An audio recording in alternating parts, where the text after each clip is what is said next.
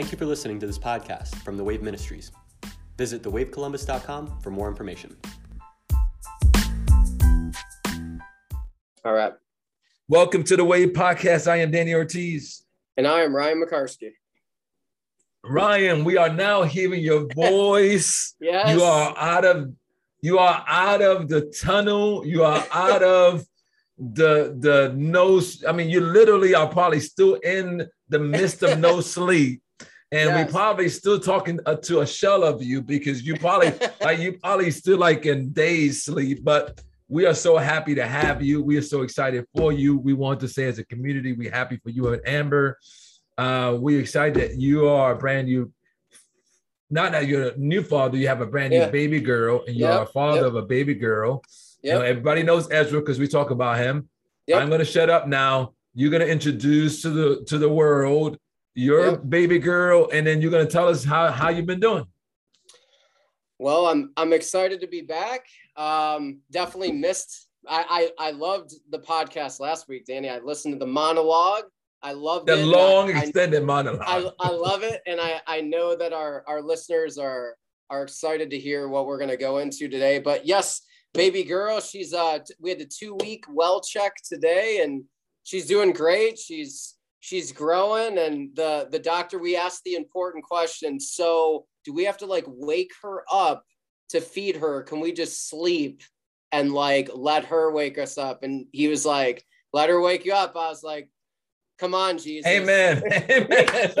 Because man, I'm telling you, when any of our listeners that have babies know early on, it's like every 3 hours, man, you feed. You don't sleep for 3. You probably sleep for like 2 hours and maybe 2 hours and 15 minutes, and then you're up again and going. So yeah, I'm a bit of a like you said, a shell, but I'm mentally, I think, better than I was like a week ago. So I'm doing good. And you can stop by. Danny's been able to hold the baby girl quite a few times already, which has been awesome. I love her so much. Tell us her name. Okay, so her name is Ava Margaret. Ava as in EVA. 2 reasons why, because that one, the Hebrew meaning and the Hebrew spelling is EVA. And also my wife Amber has taught Spanish for a decade, and Ava in Spanish is EVA. So we went with that, and it means living or living one. And I didn't actually know this, but the middle name Margaret really was for my grandmother. Secretly, that's Amber's favorite person. She loved my grandmother. She passed away actually before Ezra was born, unfortunately. But Margaret means pearl, of what I found out from a friend. So our baby girl means living pearl. Come on, man. Which is awesome. And my son Ezra, it's Ezra William, and Ezra means helper, and William means protector. So he is a helper and a protector of our living pearl. So, come on, man. So it's awesome how that, but I mean, she's great.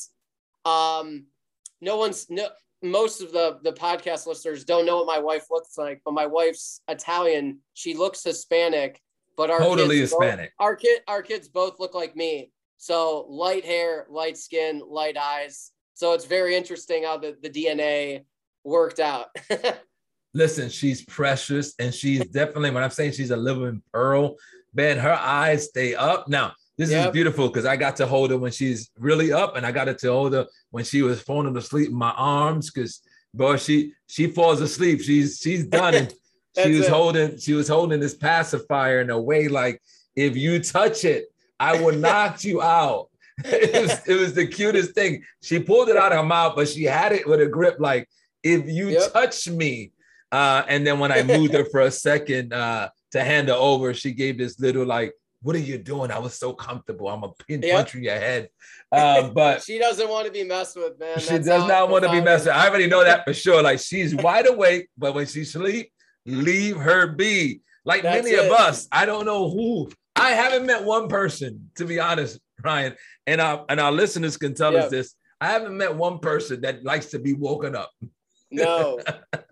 Yeah. And that's the toughest thing, man. I'm like, I wake her up, because, you have to feed them on a schedule. But it was good. Like, I think the big thing is like when you reach the 2 weeks, if they exceeded their birth weight, then they're like, okay, they're probably fine, and they're gonna probably eat just fine. So praise God, that's good, to be able to sleep a little bit and not have to set an alarm like, oh, okay, 3-hour alarm coming up, and oh man, so it'll be a good night. Well, we missed you. We're excited to have you. Yes. I know in the last podcast you heard it, and many folks have told me, man, that they will like touched by it, and the Lord still continued to. Man, I was overwhelmed by the Holy Spirit as we were doing that podcast, and it was listening to the Spirit. I mean, one of the scriptures that stood like vivid in my mind is when we talked about Proverbs. I said that we should give attention, right? Like give our attention to the Holy Spirit and lend our ear to Him, right? Which is lend our ear to understanding. Pay attention to wisdom and lend our ear to understanding.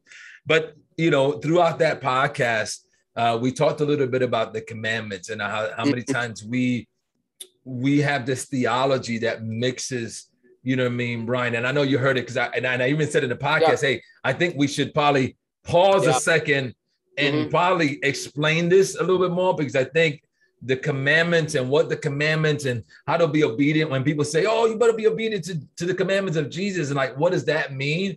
And I think that's still a little bit distorted. We still look at that as a moral law, more than just this living out grace period with Jesus. And I wanted to dive in, and I thought, and maybe you can explain from a listener's point of view when you heard it, what you thought about it. But I really thought, so we are going to pause our 2 Timothy because it's on boasters.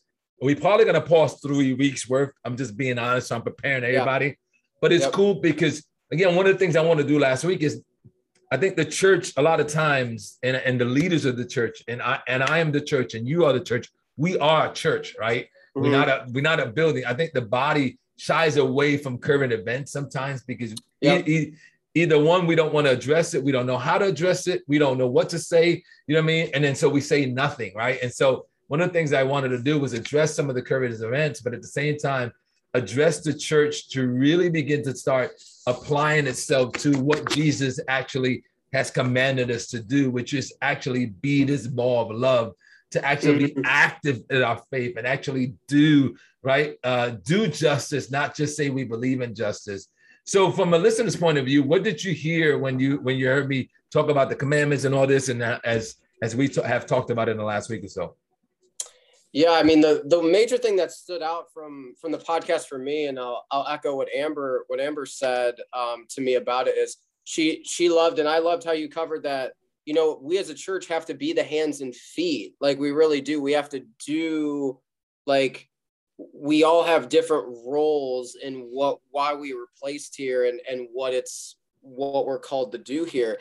And I just loved about the podcast how when you hit on current events, it's like, okay, so how do we meet the need? I think when I look at the commandments, and we talked about the commandments, there's a lot of list of rules, right?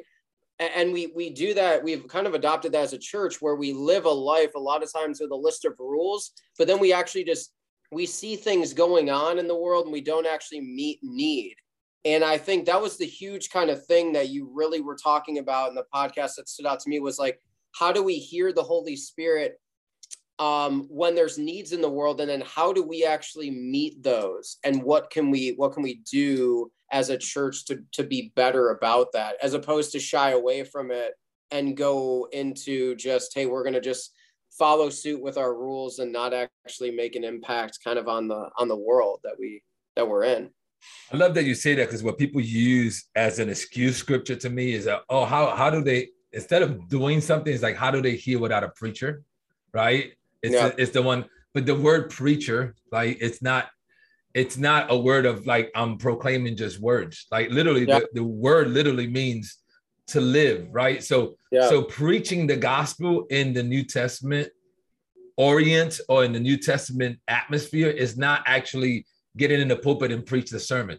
That's we have to get out these non-contextual things that we try to bring up, because we so Americans and we bring everything through American lens. We think, oh, that's what it means. It actually really does not mean that. Proclaiming or preaching the gospel is actually doing the gospel. That's how we proclaim the gospel. I proclaim the gospel not because I sit to somebody and tell them, hey, I got to love you better. I proclaim the gospel by loving better. We have to make a shift in the church of, I would say America, because we're in America, but I think the global church, because I think we have taken this message to the global church. We have taken this, we adopted this thing on that we got to get into our walls and preach to each other. That is actually not the context of the New Testament. The context of the New Testament is actually doers, is actually being. So how does somebody, how do you teach on love? Well, somebody has to experience love. How do you teach on hospitality? Someone has to teach on hospitality. Even deliverance. How do you preach on deliverance? Someone has to walk in freedom, right? Mm-hmm. Those things are like, we got this mentality like, oh, we got to give them these scriptures. No, those scriptures, how do you become better disciplined learners? Is actually being able to show who he is to the earth, right? That actually keeps us in our lane. Go ahead. No, as you're talking, I was thinking like just read the book of Acts and watch Paul, right? So, I mean, Paul, when he didn't have funds, he pitched tents. People needed tents in that region. He knew how to do that job, so he did it. And people took articles of his clothing and were healed from that. And he was just sweating from working. I mean, so he didn't even try. He had the Holy Spirit essentially dripping off of him.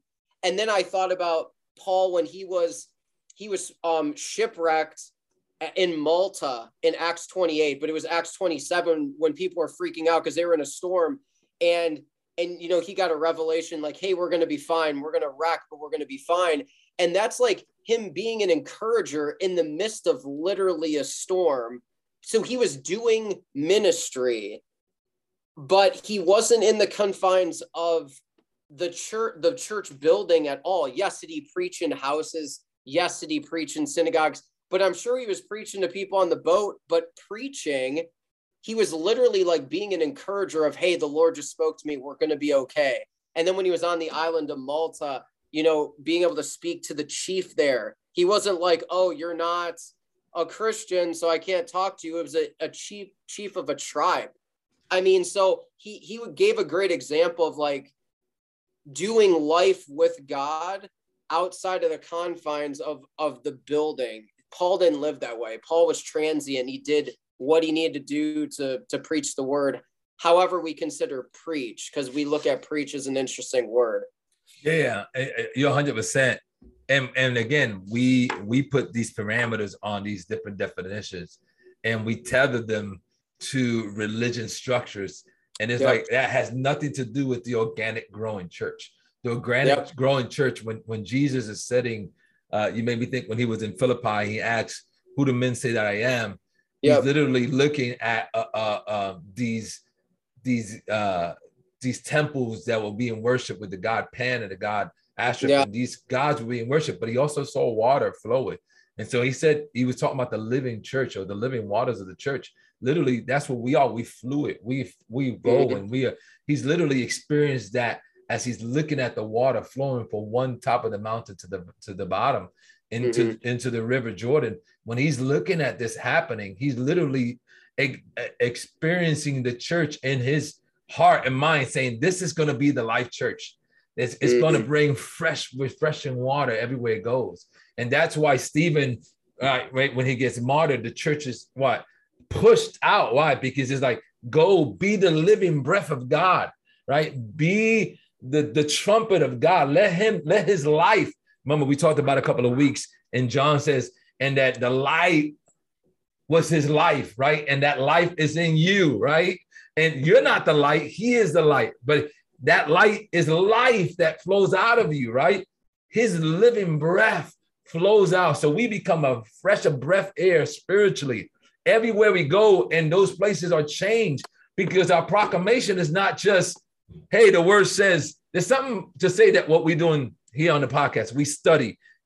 Everyone that tunes into the podcast are those who have been saved, who are being saved, who are continuing, will be saved, right? But they are lifelong learners to want to learn more, right? That's a different group from just doing life together and just putting what we are learning in these settings into motion. I mean, just giving you an example, because I told you I I just came out from outside. One of our good friends, Jeremy, he might listen to this. His wife's hanging out with my wife. I was playing ball with his kids and was able to talk to his older son just about life.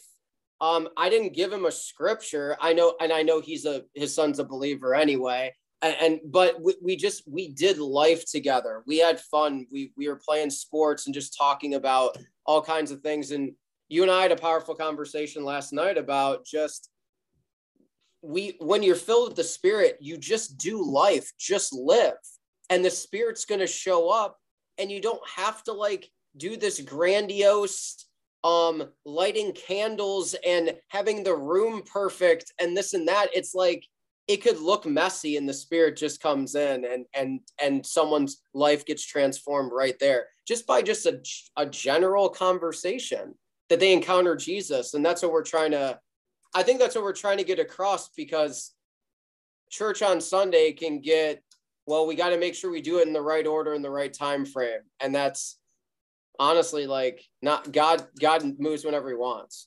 Well, and it doesn't allow you to wrestle with the stuff that we're going to talk about today, right? Which Jesus, the law of Christ, or the fulfillment of the law, right? It doesn't give you time to wrestle. I think we had this conversation last night at your house. Like, we don't know how to wrestle through the thought patterns, right? Yeah. We are handed these thought patterns. This is what we do. We use preaching. I'm doing quotations right now. We use preaching and saying, this is the doctrine that you need to believe. And we hold on to these doctrines so tight, right? When we ourselves don't even know the fullness of that doctrine, right? It's fluid within us, and we don't know how to be honest and say things are fluid. I'm growing. Again, salvation is not a destination or a product that is sold, right? And that it's measurable through these outcomes that even the measures that we use for somebody being saved. I'm telling you, scripture blows them apart, right? Because there's a thin line when it comes to Paul or what's saved and what not saved. It really is. Now, I know someone's going to get offended when I say that, but it is. When you look at the people that Paul calls saved, most religious people in America today would say they absolutely not, but Paul said they absolutely are, I mean, you've told me many a times, Danny, that when we get to heaven, we're going to look to our left and our right and be like, wait, you're here? I mean, and you said we're going to be like, I think our eyes are going to be, we're going to be really surprised with some of the stuff we may have been judgmental about certain people, and they are saved. Because we're going to be surprised at the grace, how far as grace extends and how far as love extends. And it's going to bring me to the first scripture, Ephesians 2:8-10. Ephesians chapter 2, verses 8-10. I open up with this scripture, Ryan, on purpose. I was at a concert on Monday with Deb. Shout out to Keen's Kaleidoscope. If you haven't heard, their new stuff is coming out this weekend. Man, they concert. If you get a concert for Keen's Kaleidoscope, go. It'll bless your heart. They're incredible humans. But Chad, the lead singer, was having a conversation with a group of us before the concert, and he was talking about, one of the things. He was talking about the beautiful eulogy one, and the beauty in between. And some people were asking him some of the words that he uses and some of the vocabulary he uses in some of the songs and what the meaning. And he put it a simple way. He said a lot of the meanings is like, we're just trying to get rid of this grace police. And it just Ryan, it was like, oh, I love that. Right? He said two things that blew my mind. That, and he says, what we're trying to do with people is have them rewrite their story. And God is okay with your story because he created you in his image, right? And so I love that we have to deal with the folks that are trying to be the grace police, right? Yeah. And most of those folks don't understand fully what they're talking about, right? It's like when people quote to me, Romans 8, for the wages of sin is death. Well, that's not really what it says. Like, let's read the whole thing. For the wages of sin is death, but the gift of God is everlasting life in Christ Jesus. There's a but there. Read the whole verse, right? Don't stay stuck. Yes, the wages of sin is death. And yes, sin brought in some type of death and separation. But Jesus, and we're going to read some scripture today, right? If the first Adam did what he did, how much more would this second Adam do, right? And it's weird for me how we put more emphasis on the first Adam and what he's done than what we do in the second Adam, what the second Adam has done, right? If he comes to reconcile the globe, if the cross is what it is, then we have to not only believe it, but we actually have to live it and look at people through cross-centric ways, right? Yep. Go ahead, I get excited. No, that's so good. Keep going. Go. All right, so Ephesians 2:8-10 says, by grace you have been saved through faith. You have been saved through faith. I got to say that aloud. Not by anything else. You have to be saved. And that not of yourself. Can somebody underline? You cannot save yourself. No matter how much you want to save yourself. So that means there's nothing that, I don't know, this is going to hurt people. There's nothing that you do gets you saved. It's everything that Jesus done already. Like, this is the tenet of our faith. But the problem, Ryan, is that we say this, but we live opposite of this. We say this, but we go, but Danny, you know, you got to do A, B, and C. And my question to them, if you don't do A, B, and C, are you still saved? Because it's not of yourself. Yep. Now listen to what it says. It's the gift of God. God gave you that gift that you did not deserve, that you didn't earn, that you couldn't work for. He gave you the gift, not of your works. The word works there is a word ergon. The word means to occupy. It means business like employment, like doing. Meaning basically, I'm going to do something to get a paycheck out of it. I'm doing something to get something out of it. You know, there's nothing that you can do. It says that which one of the is an enterprise, is production, it's accomplishment by hand, it's art industry, is deeds, things being done. This is what this word means. So he says, not of things you can do with your hands, not of occupation, like I'm going to get something out. He said, none of that works when it comes to salvation. Lest anyone should boast, meaning you're going to think that your accomplishments, what you done, was able to get you this gift. He said, no one can boast. No one can say, hey, I did 1, 2, and 3, and that's why I'm saved. That's why he saved me. That's why Jesus. No, he's not saying that. It's grace alone through faith. But we are his work. Like this, we should do a whole lesson on we are his workmanships. You don't understand? Not that you are workmanship. We are his workmanship. Like he's working in us, through us. Why? Because he created every human in his image. Created in Christ Jesus for good works. Did it not say that? I don't think we ever read that part right there, Ryan. Did it not say that you and I were created in Christ Jesus for good works? Yes. Yep.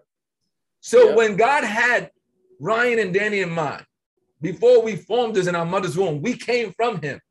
And part of our creation DNA was we created Jesus within us so that we can do what he desires out of us, which is shine as sunsets. Signs as literally shine as suns to the earth. What? Which God prepared beforehand that we should walk in them. Oh, goodness. So we read a scripture like this, with that in context, with that in mind, we read a scripture like this, and this is what we do with the scripture, Ecclesiastes 12:13. We read a scripture like this, and we like, oh, we got to go after it. We got to let us hear the conclusion of the whole matter. Fear God, keep his commandments, for this is man's all. Now, when we read that, see, Danny, Ryan, we got to do his commandments. Oh, but what commandments are we talking about? Now, when it says his commandments, it says capital H there, right? Yes. His commandments, God's commandments, fear God and keep his commandments, right? His commandments is Father, Son, and Holy Spirit. What does Father, Son, and Holy Spirit have commanded us to do? Now, what we end up doing with that scripture as New Testament believers I'm telling you, we're going to get into this because we just laid the foundation that is grace and grace alone. You can't work it. You can't do nothing to earn it. It's actually a gift from God. Mm-hmm. Then we go, well, we need the moral law. Well, what's the moral law? Well, let's go to Exodus 20. Exodus 20 tells you the moral law. Fear God and keep his moral laws, for this is man's all. Okay. I believe here Ecclesiastic is being prophetic. Why? Because we know, and we're going to get to the next scripture, which I don't want to hurry up and get. So let's assume that this is saying right here, Ryan, the moral law, right? Because we got the Abrahamic law, we got the Mosaic law, and we got the moral law, right? The Mosaic law, many people confuse the moral law with the Mosaic law. Even though Moses is given the 10 commandments, they're not the Mosaic law. Mosaic laws are the 613 laws. These are God's moral law that he gave. And the 10 commandments are, you shall have no other gods before me. Thou shalt not make unto thee any grave images. Thou shalt not take the name of the Lord in vain. I say these and thous for those who wants the King James version. Remember the Sabbath day and keep it holy. Honor your father and mother. Thou shalt not kill. Thou shalt not commit adultery. Thou shalt not steal. That's what we're talking about. And that's the commandment of what we're talking about in Ephesians 2 when it talks about the works. We got to actually do these works, and then that validates that we are Christian. Mm-hmm. That's not where to be found in the New Testament. Nope. Right? Nope. Now we're going to get into this because it's going to mess people up. Danny, do you not believe in the? Listen, I believe the 10 commandments are for what they are. Mm-hmm. They were given to the specific group of people, Israel, for a specific group of time to do things. Mm-hmm. Can we learn from them? Absolutely. Is that what we're talking about in the New Testament? Well, let me have you be the judge of it. So let's go to the New Testament as we look at what commandments mean in the New Testament. We know what the commandments mean in the Old Testament. I just broke it three separate laws down. I just told you a commandment because what happens is, Ryan, when we hear scriptures in the New Testament that says, obey Jesus' commandments, we automatically go to moral law commandments. Mm-hmm. We automatically go to the 10 commandments. Yep. That's not what Jesus means, or that's not what they mean when they're talking about Jesus. This has to be clarified. If this is not clarified, what ends up happening, Ryan, is that we still are working on being saved by actually trying to be good. Yep. And let me help you. Being good doesn't make you saved. Being good is a byproduct of salvation. I'm gonna say that again. Yep. Being good don't make you saved. What makes you saved is what Jesus did on the cross. Being good is a byproduct of your salvation, is of you accepting this gift. Yeah. There's plenty of people that act good that aren't saved. There's plenty of people that are saved that don't act good. 100%. I mean, let's just call it what it is, because that is the truth. That is the truth. There's a whole bunch of people going to heaven that are jerks, but his grace extends to jerks. Yep. Right. And it's weird for me. This is the weirdest part of this topic, that we are always finding grace for the things that we struggle with. We don't know how to find grace for the things other people struggle with. Ooh, I feel like running out of here. Oh my goodness. Like, we know how to receive grace. Oh Lord, I know I'm struggling in this area of my life, but I know you love me and I know I'm your son. But the moment we see something in somebody else's life, forget the log that's in my eye. Man, you're not keeping the moral law. You're going to go to hell. And it's weird that we start the preaching of the gospel by hell, which nowhere in the gospel starts that way. There's nowhere in the gospel. Yep.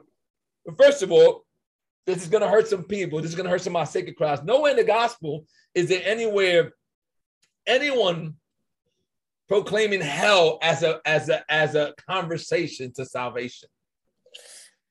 Yep, it's true. That's something that we have picked up. It's not it's not biblical format, right? And then we hate that it says the goodness of God leads one to repentance, right? And so this is what we do. You're horrible. You're going to hell. Okay, but I thought the Jesus that you talked about saved us. Like, did he save me from my, like, what did he save me from and to, right? And so we don't know how to celebrate the godness that is in every human because we ourselves don't understand. We don't validate the godness in us. Mm-hmm. No, absolutely. Oh. All right, so let's go to Matthew 22:34. Yep. Matthew 22:30. Actually, let's go to Matthew.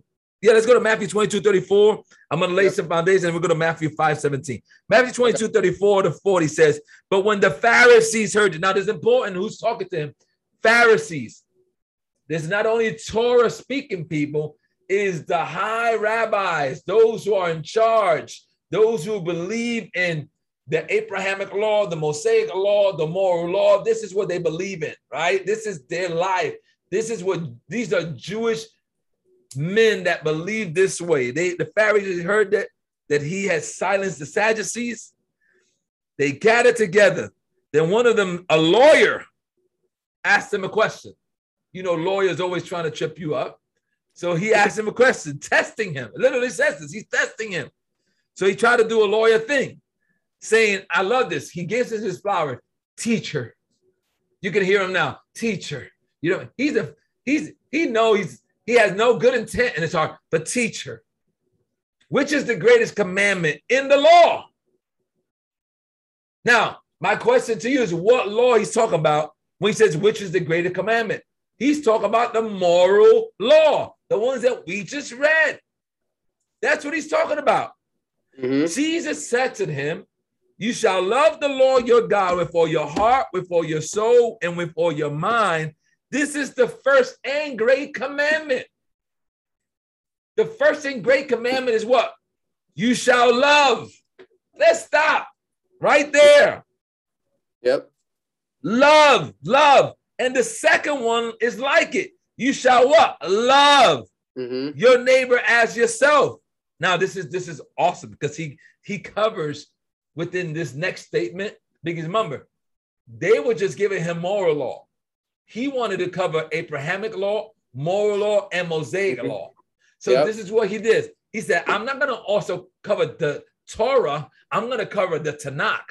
I'm going to cover it all so you can understand. He says this, on these two commandments hang all the law and the prophets. Mm-hmm. First of all, you're only asking about one, which is the moral law. I know that you have 613 Mosaic laws that are out there. You have also all these prophetic laws that are out there. I'm going to cover the whole gamut and tell you all of these are covered by love of God and love of neighbor. Now, did I write that down? No. So that keeps it simple. That's like things are changing. So there's a shift happening from an Old Testament point of view to a New Testament point of view. I'm not doing the shifting. Jesus is doing the shifting. But is he shifting? I wouldn't use that word. I used it because that's what many people do. Oh, he changed. No. The word here is the word fulfilling. Mm-hmm. According to Matthew 5:17, Matthew 5:17, do not think that I came to destroy the law or the prophets. I did not come to destroy, but to what? Fulfill. Yep. That word, to make full, to cause to abound, to furnish, to render, to complete. Is that not the Hebrew definition? I mean, the Greek definition that's in front of you right now, Ryan? It is. Yep. So that nothing shall be wanted to full measure. Fill to the brim. Literally, it means fill to the brim. To make complete in every particular. To render perfect. Yep. He came to fulfill the law and the prophets. He said, you're not going to trip me up with the moral law. He says to these Pharisees, listen, all the law and the prophets hang on love. Love. So I want folks to understand it, because from this moment on, we have to begin to, when we start hearing stuff like obey Jesus' commandments. Jesus is not talking about, I know this is going to hurt some of y'all. He's not talking about moral law commandments. He's talking about the commandments of love. He keeps it really simple for us believers. He said, you can accomplish the full 10 commandments with love. Now, people say, well, we got to get to this. No, let me help you. If you've never seen this, they will teach you this in any seminary school. So this is not nothing that new. But let's look at the 10 commandments one more time. I'm gonna help you what Jesus is doing. But again, for us, the fluidity, not to like, oh, I gotta do this and this is no, it's love. Love is big. And we're gonna get to in a couple of podcasts from now, what is love? Because I think we need, I say, Ryan, that we need a baptism in grace and a baptism in love, understanding both of those. Yep. So you shall have no other gods before me. That's against who? God, right? Yep. You shall not make any unto thee any graven image. That's against who? God, right? Yep.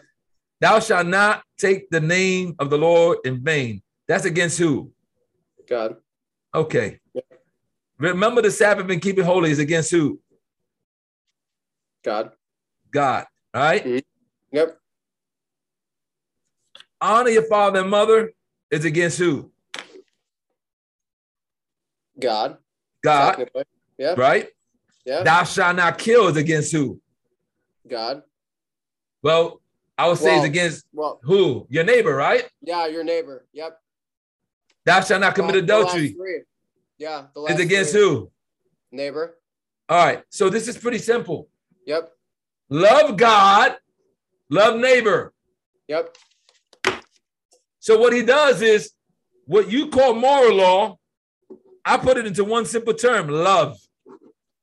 There you go. It's not rocket science. Right now, let's get to the nitty gritty of I'm doing what a lawyer does. Even though a lawyer tried to trip up Jesus, I'm not tripping up Jesus. I believe Jesus, but I'm gonna let's build on the case that if love is the commandment that's talked about in the New Testament, build it for me. Let me see. I'm gonna let you read the next 2 verses. Let us see, how do you build the case? How do you build the case, Ryan, to me and telling me, bro, listen, Jesus fulfilled the commandments, and he basically is asking us to do one thing, and love. He like keeps it simple. He says, like, take everything that you heard in the Old Testament, and I give you one word to go after, and that's love. Show me that in scripture and show me how to read through that.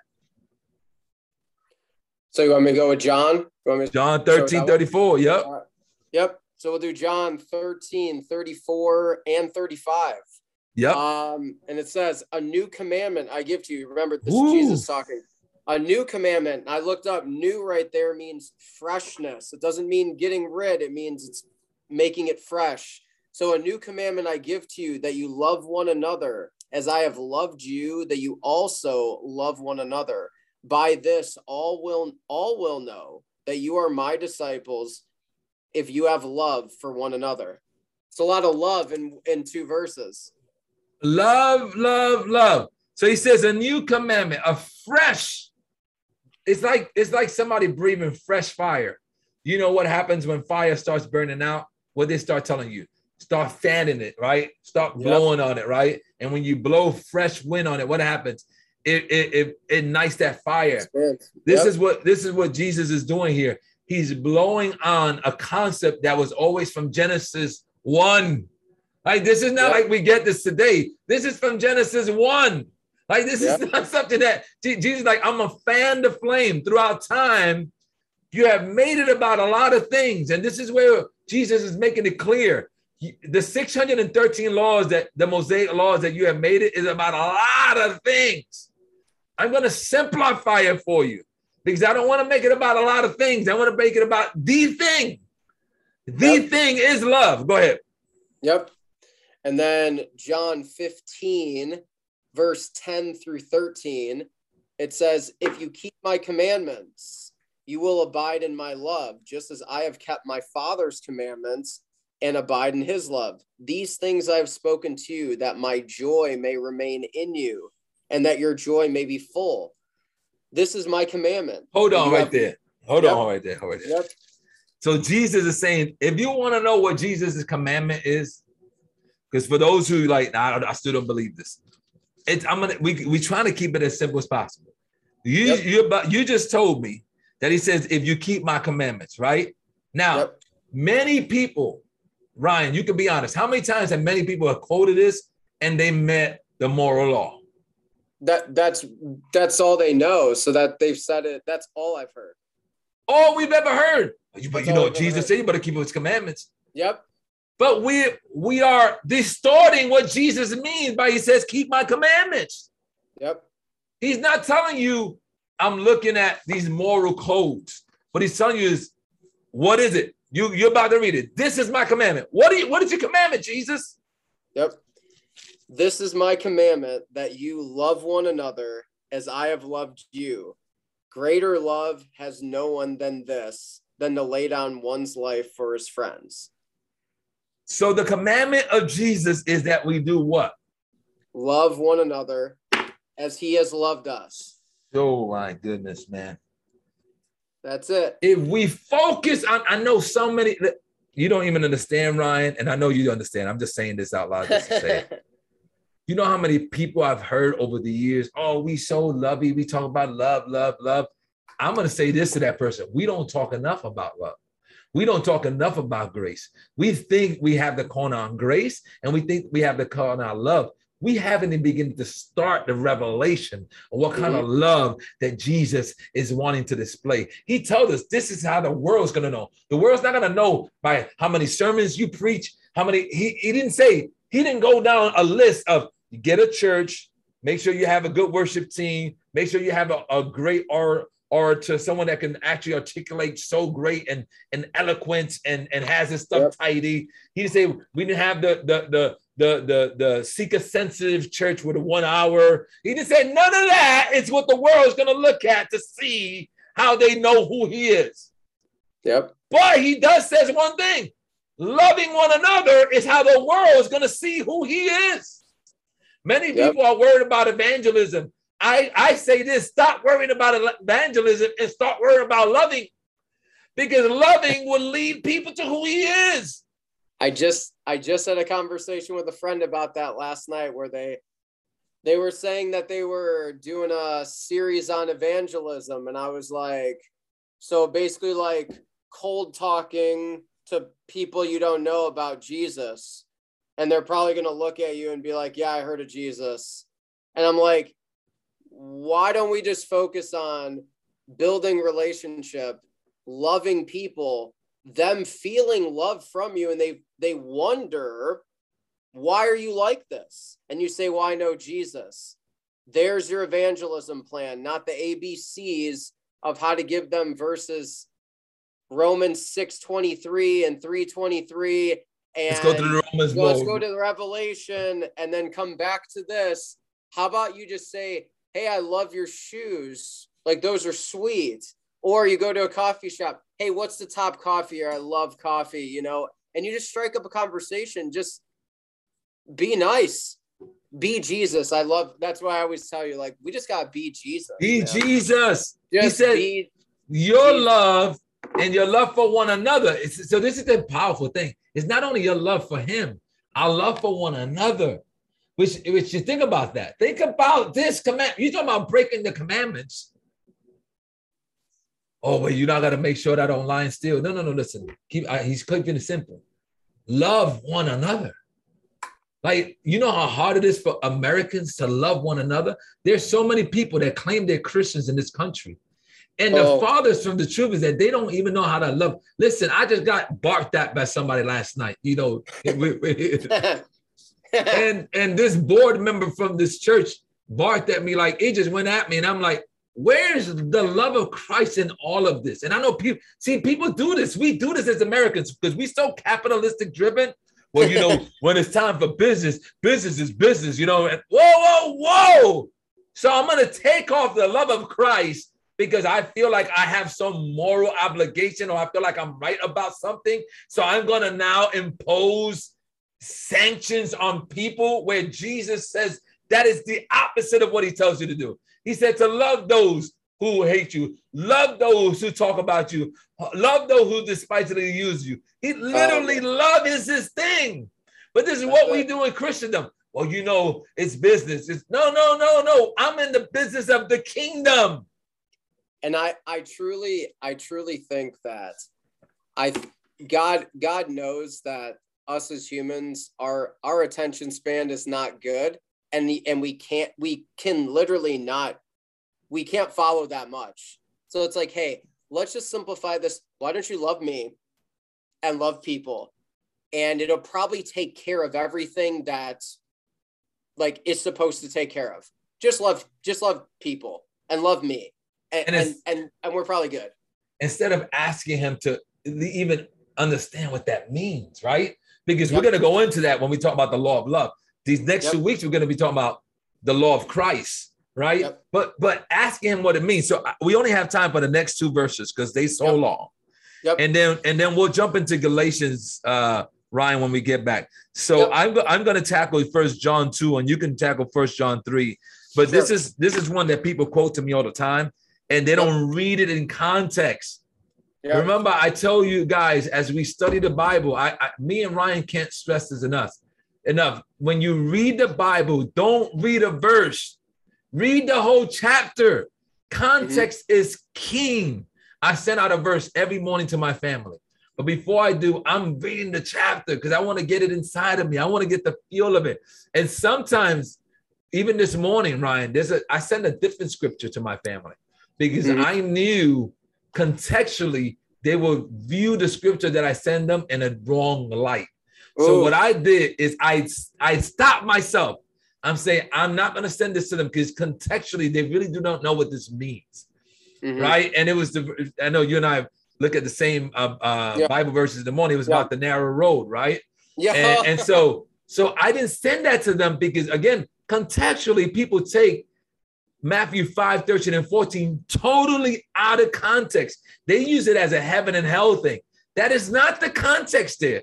The context is that Jesus is that narrow road, right? And doing the things that he's asking you to do is the road that leads to life. The road that leads to destruction, the broader road, is doing it the way other people has always done it. So he's literally talking about everything that I just talked about in the last 3 chapters. That's the narrow road. The narrow road is not like to live a perfect moral life to make it to heaven, which is what people preach it as. It's not that. The narrow road is actually living out Jesus out loud. He said that's going to be the ones that means when you get angry, few people are going to choose the narrow road of Jesus. They're going to take the broad road of everybody else where, I'm going to get angry right back. No, choose the narrow road, which is love that person that's hating you.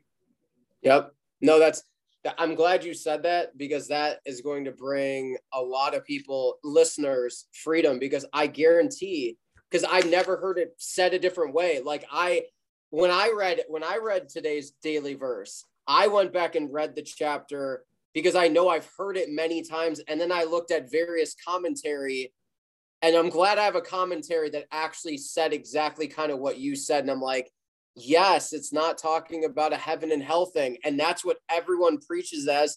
And that's like the verse that people bring up on YouTube. That's like, you should be terrified of this verse. And I'm like, because I've heard that preached.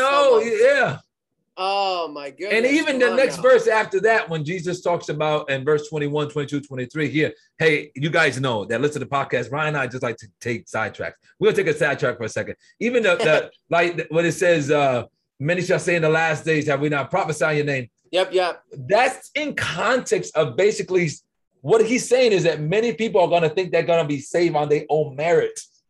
You're only saved by me. That is really what he's saying. We take that as like, he's going to say, she's going to take the back. She's like, I'm just going to read it. Matthew 7, 20, 21. Because again, people take this out of context. We're going to pause 1 John 2 real quick. This is needed because I get like I've had this conversation when I was new to Christianity, and I read this, and no one could really clarify it in a way that was any different. It was almost like if I don't live perfect, like I'm screwed essentially. And I know people have asked me about this verse a lot. So I think this needs to be said. So in context, remember the beware of false. So after enter by the narrow gate, for wide is the gate, that broad is the way that leads to destruction, and there are many who go in by it, because narrow is the gate and difficult is the way which leads to life. Now people add eternal life. That's not what it is. It says life, like everyday living. Yep. Yeah. Everyday living, right? And there are few who find it. Few people tell me that only a few people are going to heaven. Because no, that's not what it's talking about. What are we talking about? That's not what he's talking about. In your everyday life, few people are going to find the way of Jesus, how to communicate with one another. Doesn't mean that they're not going to go to heaven. Doesn't mean that Jesus don't love them. It just means that his way is so higher than our way. It's difficult to be like Jesus 24 hours and 7 days. We're going to use what we've been talking about a lot of times, right? We've been talking about the flesh versus the spirit. We've been talking about, right, these two different distinctives, right? Whether I'm going to live in my old nature or my new nature, right? That is literally what it's talking about. Are you going to live in your old nature? You're going to live in the new nature. Living in the new nature is narrow. Not many people want to live in the new nature. A lot of people want to live in the old nature. That doesn't have nothing to do with salvation. Then it talks about beware of false prophets, right? Then in verse 21, not everyone who says to me, Lord, Lord, shall enter the kingdom of heaven. This is where we get the whole thing. Meaning, there's no other way, no other way to heaven except accepting what Jesus fully has done. Why? Why do I know it means the context? But he who does the will of my Father. Who is the will of what is the will of the Father? That we obey Jesus. That we look at Jesus for who he is. That we look at for what he's done on the cross. Right? Many will say to me in that day, Lord, Lord, have we not prophesied in your name? Have we not cast out devils in your name? Have we not wonders in your name? Meaning, I did these things and this validate my entry to, meaning what I have done validates me into the kingdom. No. Only what Jesus has done validates you into the kingdom, not what you have done. And then I will declare to them, I never knew you. Depart from me, you who practice lawlessness. You don't look at Jesus for being Lord, King, owner, meaning salvation is the way he says it, not you. He owns what salvation looks like, not your moral code. Not what you can do. This is the context of what it's saying. Not in the context of, if you've done something bad, he's not even going to know you. You got to go out. We use this as a heaven and hell thing, and it has nothing to do with that in context. That's why I tell you context is king. Why? Because of the Sermon on the Mount. The Sermon on the Mount is not dealing with just high moral grounds. It's dealing with difficult subjects, like if you look at a woman with lust. Meaning everyone looks at a woman with lust, right? Meaning he took it to the extreme. He took all these specifics to the extreme so that he can know I'm the only thing that's going to bear your sins. You can't bear it for yourself. That's the context that this means. Now, we went long. Let's still read 1 John. Hopefully someone got something out of the Bible. So this morning, I didn't send that to my family because I was like, you know what? They're not going to understand the context of it. And until we talk about this in context, I'm not just going to send it to them. So I send them under the scripture and we moved on. Let's go to 1 John 2, 3, 11. People, we started talking about taking things out of context. That's where we went down direction. I know this is a longer podcast for some. We still not even done with, we're not even halfway through this. But but we're going to read these two next verses so that we can land the plane. It says in 1 John chapter 2, verses 3 to 11. 1 John chapter 2, verses 3 to 11. Now by this we know that we know him, if we keep his commandments. Oh, look, I told you, you got to keep his commandments, man. You got to keep the moral law. You got to keep this law that he tells you to, okay, let's see if that's what Jesus means here. Actually, it's not yet. Let's see if this is what John means about Jesus, right? Let's see if John is explaining it this way. He who says, I know him and does not keep his commandments is I. See, you're a liar, man. You don't keep the moral law. Oh, okay, let's look at what John is going to talk about. By this we know that we are in him. He who has says he abides in him ought himself to walk just as he walked. Brethren, I write no new commandment to you, but an old commandment which you have heard from the beginning. The old commandment is the word which you heard from the beginning. Again, a new. Now, this seems like he's mixing all of this up. Is it new? Is it old? No. He's like, listen, it's fulfilled. Again, a new commandment I write to you, which meaning to the people that he's talking to, you heard this before. You heard Jesus say it. You heard my other counterparts, but let me refresh it to you again. That's what John is meaning. He's not confusing, going no, new and old. He's like, you people that are contextually are speaking to this, you already heard this, but let me bring it back to you like if you heard it for the first time. Which this is true to him and you. Let's do it again. A new commandment I write to you, which thing is true in him and you, because the darkness is passing away and the true light is already shining. He who says he is in the light and hates his brother is in darkness until now. And he who loves his brother abides in the light. So here, light and darkness, the heaven and hell that you may think that this is talking about is not, it's, you again, somebody can make the argument, yeah, this is all moral. No, it's abiding in love. It's abiding in love. The context of this commandment is not hating your brother. Meaning, how do you walk in the light of Jesus? By loving neighbor. And there is no cause for stumbling in him. But he who hates his brother is in darkness and walks in darkness and does not know where he's going because the darkness has blinded his eyes. So the context of this, when Jesus is saying, if you don't keep his commandment, you're a liar. What is he talking about, Ryan? Is he talking about the 10 commandments here? No. He's talking about the new commandment that we just discussed like several verses back. Just loving your neighbor, loving your brother, loving people. That's what we're talking about here. That's what it's talking about in context. I mean, if you're abiding, you're in love. You're loving. 100%. Now, for those who don't really believe John is talking about this, we're going to go right to the next chapter. 1 John chapter 3, verses 21 and 23. For those who say, well, it only says commandment, not commandments. Well, he said commandments, and I'm going to show you what he said, commandment and commandments. Yep. 1 John chapter 3, verse 21 to 23. You're going to read it. Yep. Okay. So, beloved, if our heart does not condemn us, we have confidence towards God. And whatever we ask, we receive from him because we keep his commandments and do those things that are pleasing in his sight. And this is his commandment, that we should believe on the name of his son, Jesus Christ, and love one another as he gave us commandment, which basically is saying love one another is the commandment that he gave to us from John 13:34.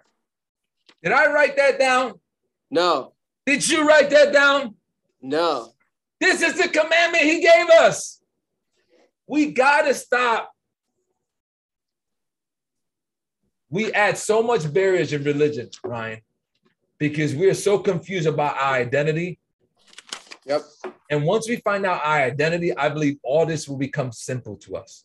This is simple, right? Yep. All these rules and regulations that we putting out there, the do's and don'ts of what we think is behavior modification or what Chad called the grace police, all of it is because those who preach in this stuff do not know their own identity and don't understand who they are in Christ. I do believe this. This is what religion does. Religion is a masquerade for true identity in Christ. I'm going to say that again. Religion is a masquerade. So we complicate Christianity. We complicate what it is to be saved. We complicated what it is to be salvation. Because remember, salvation is not a complete product, right? Because it says you're saved, you're being saved, and you're going to be saved. So there's still a part of us that's going to be saved outside of this world, right? And so we get caught up because we don't know who we are and how much we love. So because we don't know that we love, we look at everything to skewed vision, and then we want to put these rules because we believe, man, God can't really love me for me. So I'm going to put these rules that I put on myself. I'm going to start preaching them for everybody else. And the scripture keeps it simple. It's about love. Love is the commandment of the law of Jesus.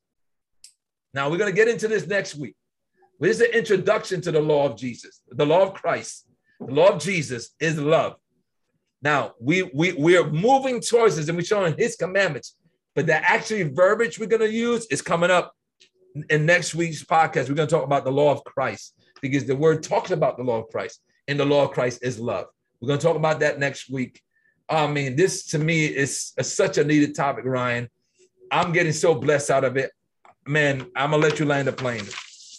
Yeah, I really hope today brought a lot of encouragement, because I know probably a lot of our listeners are big studiers of the scripture. And I mean, I found, and I've heard a lot of people say that the more you study and understand, you'll realize that it's not so complicated, but we've really overcomplicated the scripture by trying to have the right verse on your tongue at every moment and trying to almost direct people on how to live, when in reality, Jesus really made it quite simple. Love me and love people. And that's probably how I'll end this podcast. Really, like, this week, as you hear this, and then as you're waiting for the next one, literally spend time with Jesus, love him, love people that you encounter, and be Jesus for this world. That's probably how I'll end the next couple podcasts, is like, be Jesus, love people. Come on, man. Hey, we love you guys. Love you guys. Maranatha. It's great to have my brother back. Shalom. Yep. We'll talk to you guys next week. Yep.